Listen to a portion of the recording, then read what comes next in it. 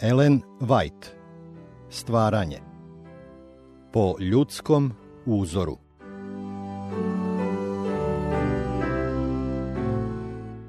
Šezdeset i sedmo poglavlje. Drevno i savremeno vračanje. Biblijski izveštaj o Saulovoj posjeti ženi u Endoru zbunjuje mnoge istraživače Biblije. Neki smatraju da je Samuil stvarno prisustvovao razgovoru sa Saulom, međutim sama Biblija pruža dovoljno suprotnih dokaza. Ako se, kažu neki, Samuil nalazio na nebu, onda je morao da bude pozvan odande ili Božjom ili sotonskom silom. Niko ni za trenutak neće poverovati da je Sotona imao moć da s neba pozove Božje svete proroke i to na zaklinjanje jedne odbačene žene. Ne možemo pretpostaviti ni da ga je Bog poslao u vračarinu pećinu, jer je Gospod već odbio da stupi u vezu sa Saulom preko snova, preko Urima i preko proroka. 1. Samuilova 28.6. To su bila Božja odabrana sredstva za stupanje u vezu s ljudima i on ih sigurno ne bi mimo išao da svoju poruku pošalje preko Sotoninog predstavnika. Poruka dovoljno svedoči o svome poreklu. Njen cilj nije bio da Saula navede na pokajanje, već da ga uništi, a to nije Božje, već Sotonino delo. Osim toga, Saulova odluka da vračaru pita za savjet u Bibliji se navodi kao razlog što ga je Bog konačno odbacio i prepustio propasti. I tako pogibe Saul za bezakonje svoje koje učini Gospodu, što ne sluša reči Gospodnje i što traži da pita duh vračarski, a ne pita Gospoda. Zato ga ubi i prenese carstvo na Davida, sina Jesejeva. 1. Dnevnika 10.13.14. Ovde je otvoreno rečeno da je Saul pitao duh vračarski, a ne Gospoda. On nije razgovarao sa Samuilom, Božjim prorokom, već je preko vračare stupio u vezu sa Sotonom. Sotona nije mogao da dovede stvarnog Samuila, već je pokazao njegov lažni lik koji mu je pomogao da prevari vladara. Gotovo svi oblici drevnog vraćanja i prizivanja duhova bili su utemeljeni na verovanju u mogućnost stupanja u vezu s mrtvima. Oni koji su prizivali mrtve tvrdili su da imaju sposobnost da razgovaraju s duhovima umrlih i da preko njih steknu saznanja o budućim događajima. Ovaj običaj savjetovanja s umrlima opisan je u knjizi proroka Isaije. Ako vam reku, pitajte vračare i gatare koje šapću i mrmljaju, recite, ne treba li narod da pita Boga svojega, ili će pitati mrtve umjesto živih. Isaija 8.19. Isto verovanje u mogućnost razgovora s mrtvim predstavlja kamen temeljac neznabožačkog idolopoklonstva. Naime, postojalo je verovanje da su bogovi neznabožaca samo duhovi umrlih heroja proglašenih za bogove. Prema tome, religija neznabožaca je u stvari bila obožavanje umrlih. To se jasno vidi iz pisma. U izveštaju o grehu Izraeljaca kod Velfegora piše: I življaše Izrael u Sitimu i narod stade činiti preljubu s kćerima Moapskim. One pozivahu narod na žrtve svojih bogova i narod jeđeše i klanjaše se bogovima njihovim. I Izrael prionu uz Velfegora i razgnevi se Gospod na Izraelja. 4. Mojsijeva 25 od 1 do 3. Psalmista nam otkriva kakvi su bili bogovi kojima su Izraeljci prinosili žrtve. Govoreći o istom otpadu Izraelja, on kaže: I pristaše za Velfegorom i jedoše prineseno na žrtvu mrtvima. Psalam 106.28, što znači učestvovali su u obožavanju mrtvih. Obožavanje umrlih imalo je istaknuto mesto u gotovo svim neznabožačkim sistemima, a isto tako i navodno prizivanje umrlih. Verovalo se da bogovi otkrivaju svoju volju ljudima i da im, ukoliko to zatraže, daju i savete. Takva su bila i čuvena proročišta u Grčkoj i u Rimu. Neki danas veruju u mogućnost veze sa umrlima, čak i u takozvanim hrišćanskim zemljama. Pod imenom spiritizam, Običaj stupanja u vezu s bićima koja tvrde da su duhovi umrlih široko je rasprostranjen. On je sračunat da zadobije simpatije onih koji su položili u grob nekoga od svojih najmilijih. Duhovna bića ponekad se pojavljuju pred ljudima u obliku njihovog preminulog prijatelja, govore o događajima iz njihovog života i čine dela koje su činili za života. Na taj način navode ljudi da veruju da je njihov umrli prijatelj postao anđeo koji lebdi nad njima i razgovara s njima. Tako se onima koji se pojavljuju kao duhovi umrlih pristupa sa izvesnim idolopokloničkim poštovanjem i mnogi njihovim rečima više veruju nego Božijim rečima. Ipak ima i mnogih koji spiritizam proglašavaju za običnu prevaru. Pojave kojima spiritizam dokazuje svoj nadprirodni karakter smatraju prevarom medijuma. Iako je međutim istina da su opsene često prikazivane kao istinska javna ispoljavanja sveta duhova, postoje i očigledni dokazi delovanja nadprirodnih sila. Mnogi koji odbacuju spiritizam kao proizvod ljudske veštine i ljudskog lukavstva, kada se suoče s pokazivanjima, koje se ne mogu objasniti na taj način, bivaju prinuđeni da priznaju njegova tvrđenja. Savremeni spiritizam i oblici drevnog vračanja i obožavanje idola kojima je prizivanje umrlih osnovno obeležje, temelje se na prvoj laži kojom je Sotona prevario Evu u Edemu. Ne, nećete vi umreti, nego zna Bog, da će vam se u onaj dan kada okusite s njega otvoriti oči, pa ćete postati kao bogovi. 1. Mojsijeva 3, 4 i 5. Utemeljeni na istoj laži i šireći istu laž, svi oni jednako potiču od oca laži. Jevrejima je bilo izričito zabranjeno da se u bilo kome obliku bave takozvanim prizivanjem mrtvih.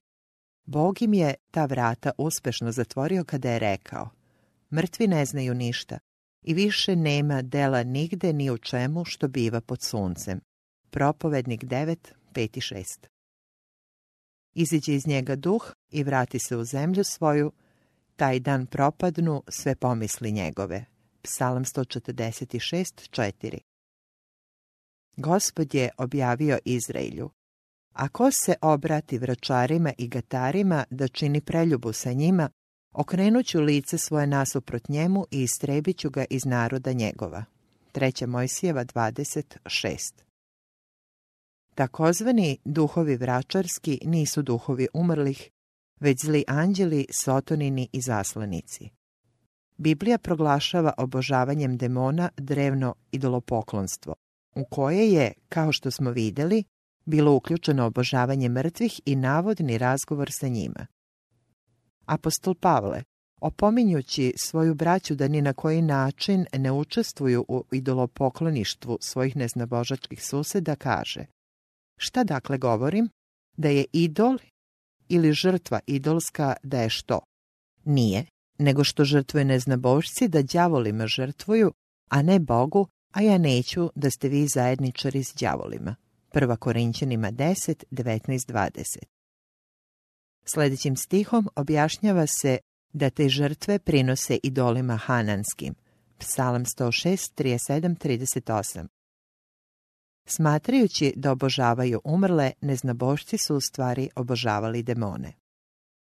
Savremeni spiritizam, koji počiva na istom temelju, samo je novo uobličeno oživljavanje vračanja i obožavanja demona koje je Bog u stara vremena osudio i zabranio. Ovo je nagovešteno u Bibliji koja kaže da će u posljednja vremena odstupiti neki od vere slušajući lažne duhove i nauke đavolske. 1. Timotiju 4:1.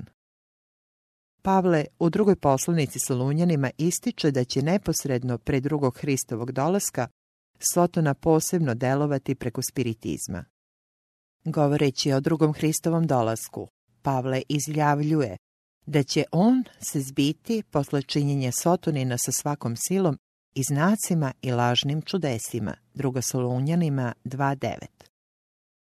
Petar, opisujući opasnosti kojima će crkva biti izložena u posljednje dane, kaže da će se, kao što su u stara vremena lažni proroci odveli Izrael u propast, pojaviti lažni učitelji koji će uneti jeres pogibli i odricat će se Gospoda koji ih otkupi i mnogi će poći za njihovim nečistotama.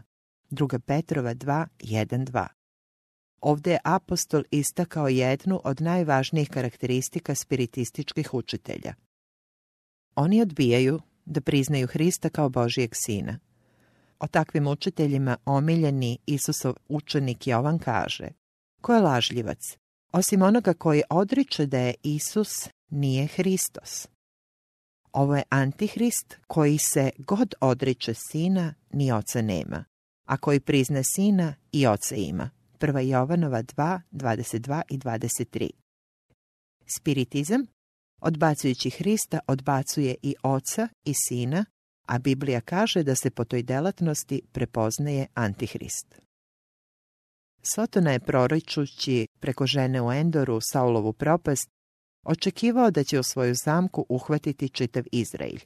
Nadao se da će narod početi da veruje ovoj vračari i da će tražiti savete od nje. Tako bi se okrenuo od Boga i podredio Sotoni.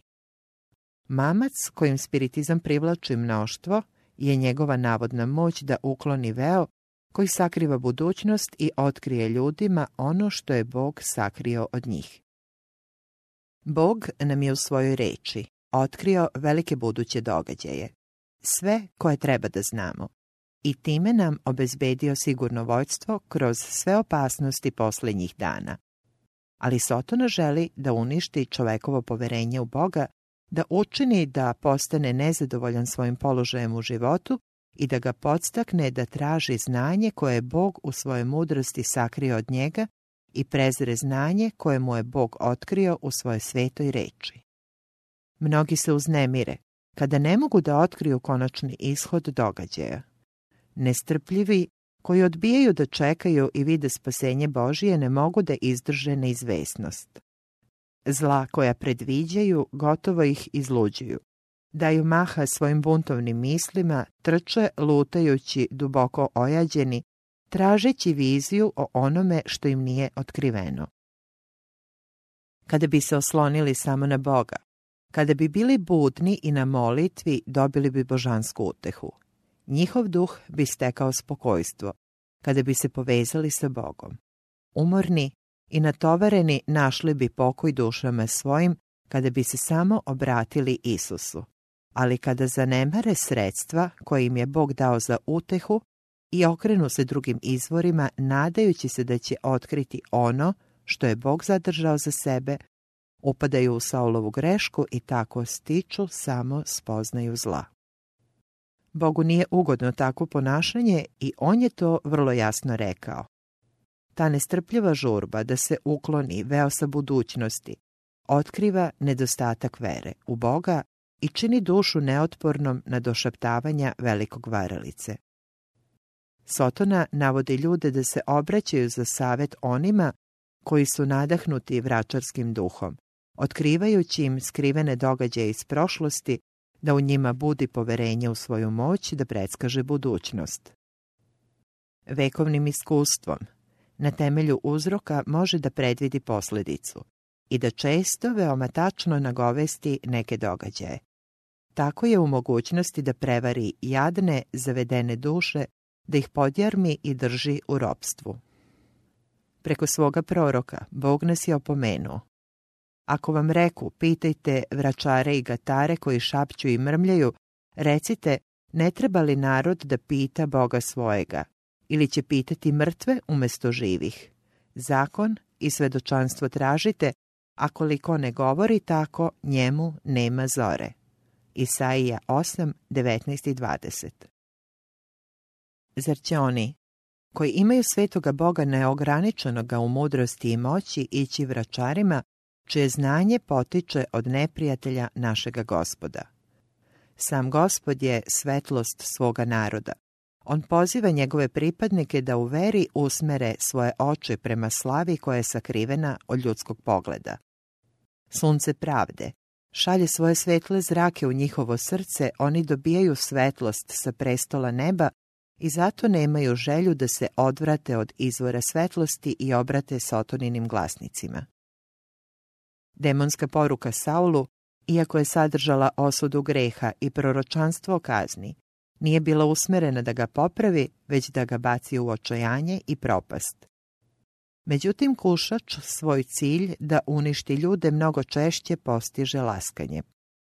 Demonski bogovi u drevna vremena svojim učenjima navodili su ljude na najraskalašniji razvrat. Božanski propisi koji su osuđivali greh i uzdizali pravednost bili su potisnuti. Prema istini je postupano lakoumno, a nemoral nije bio samo dozvoljen, već i pametan.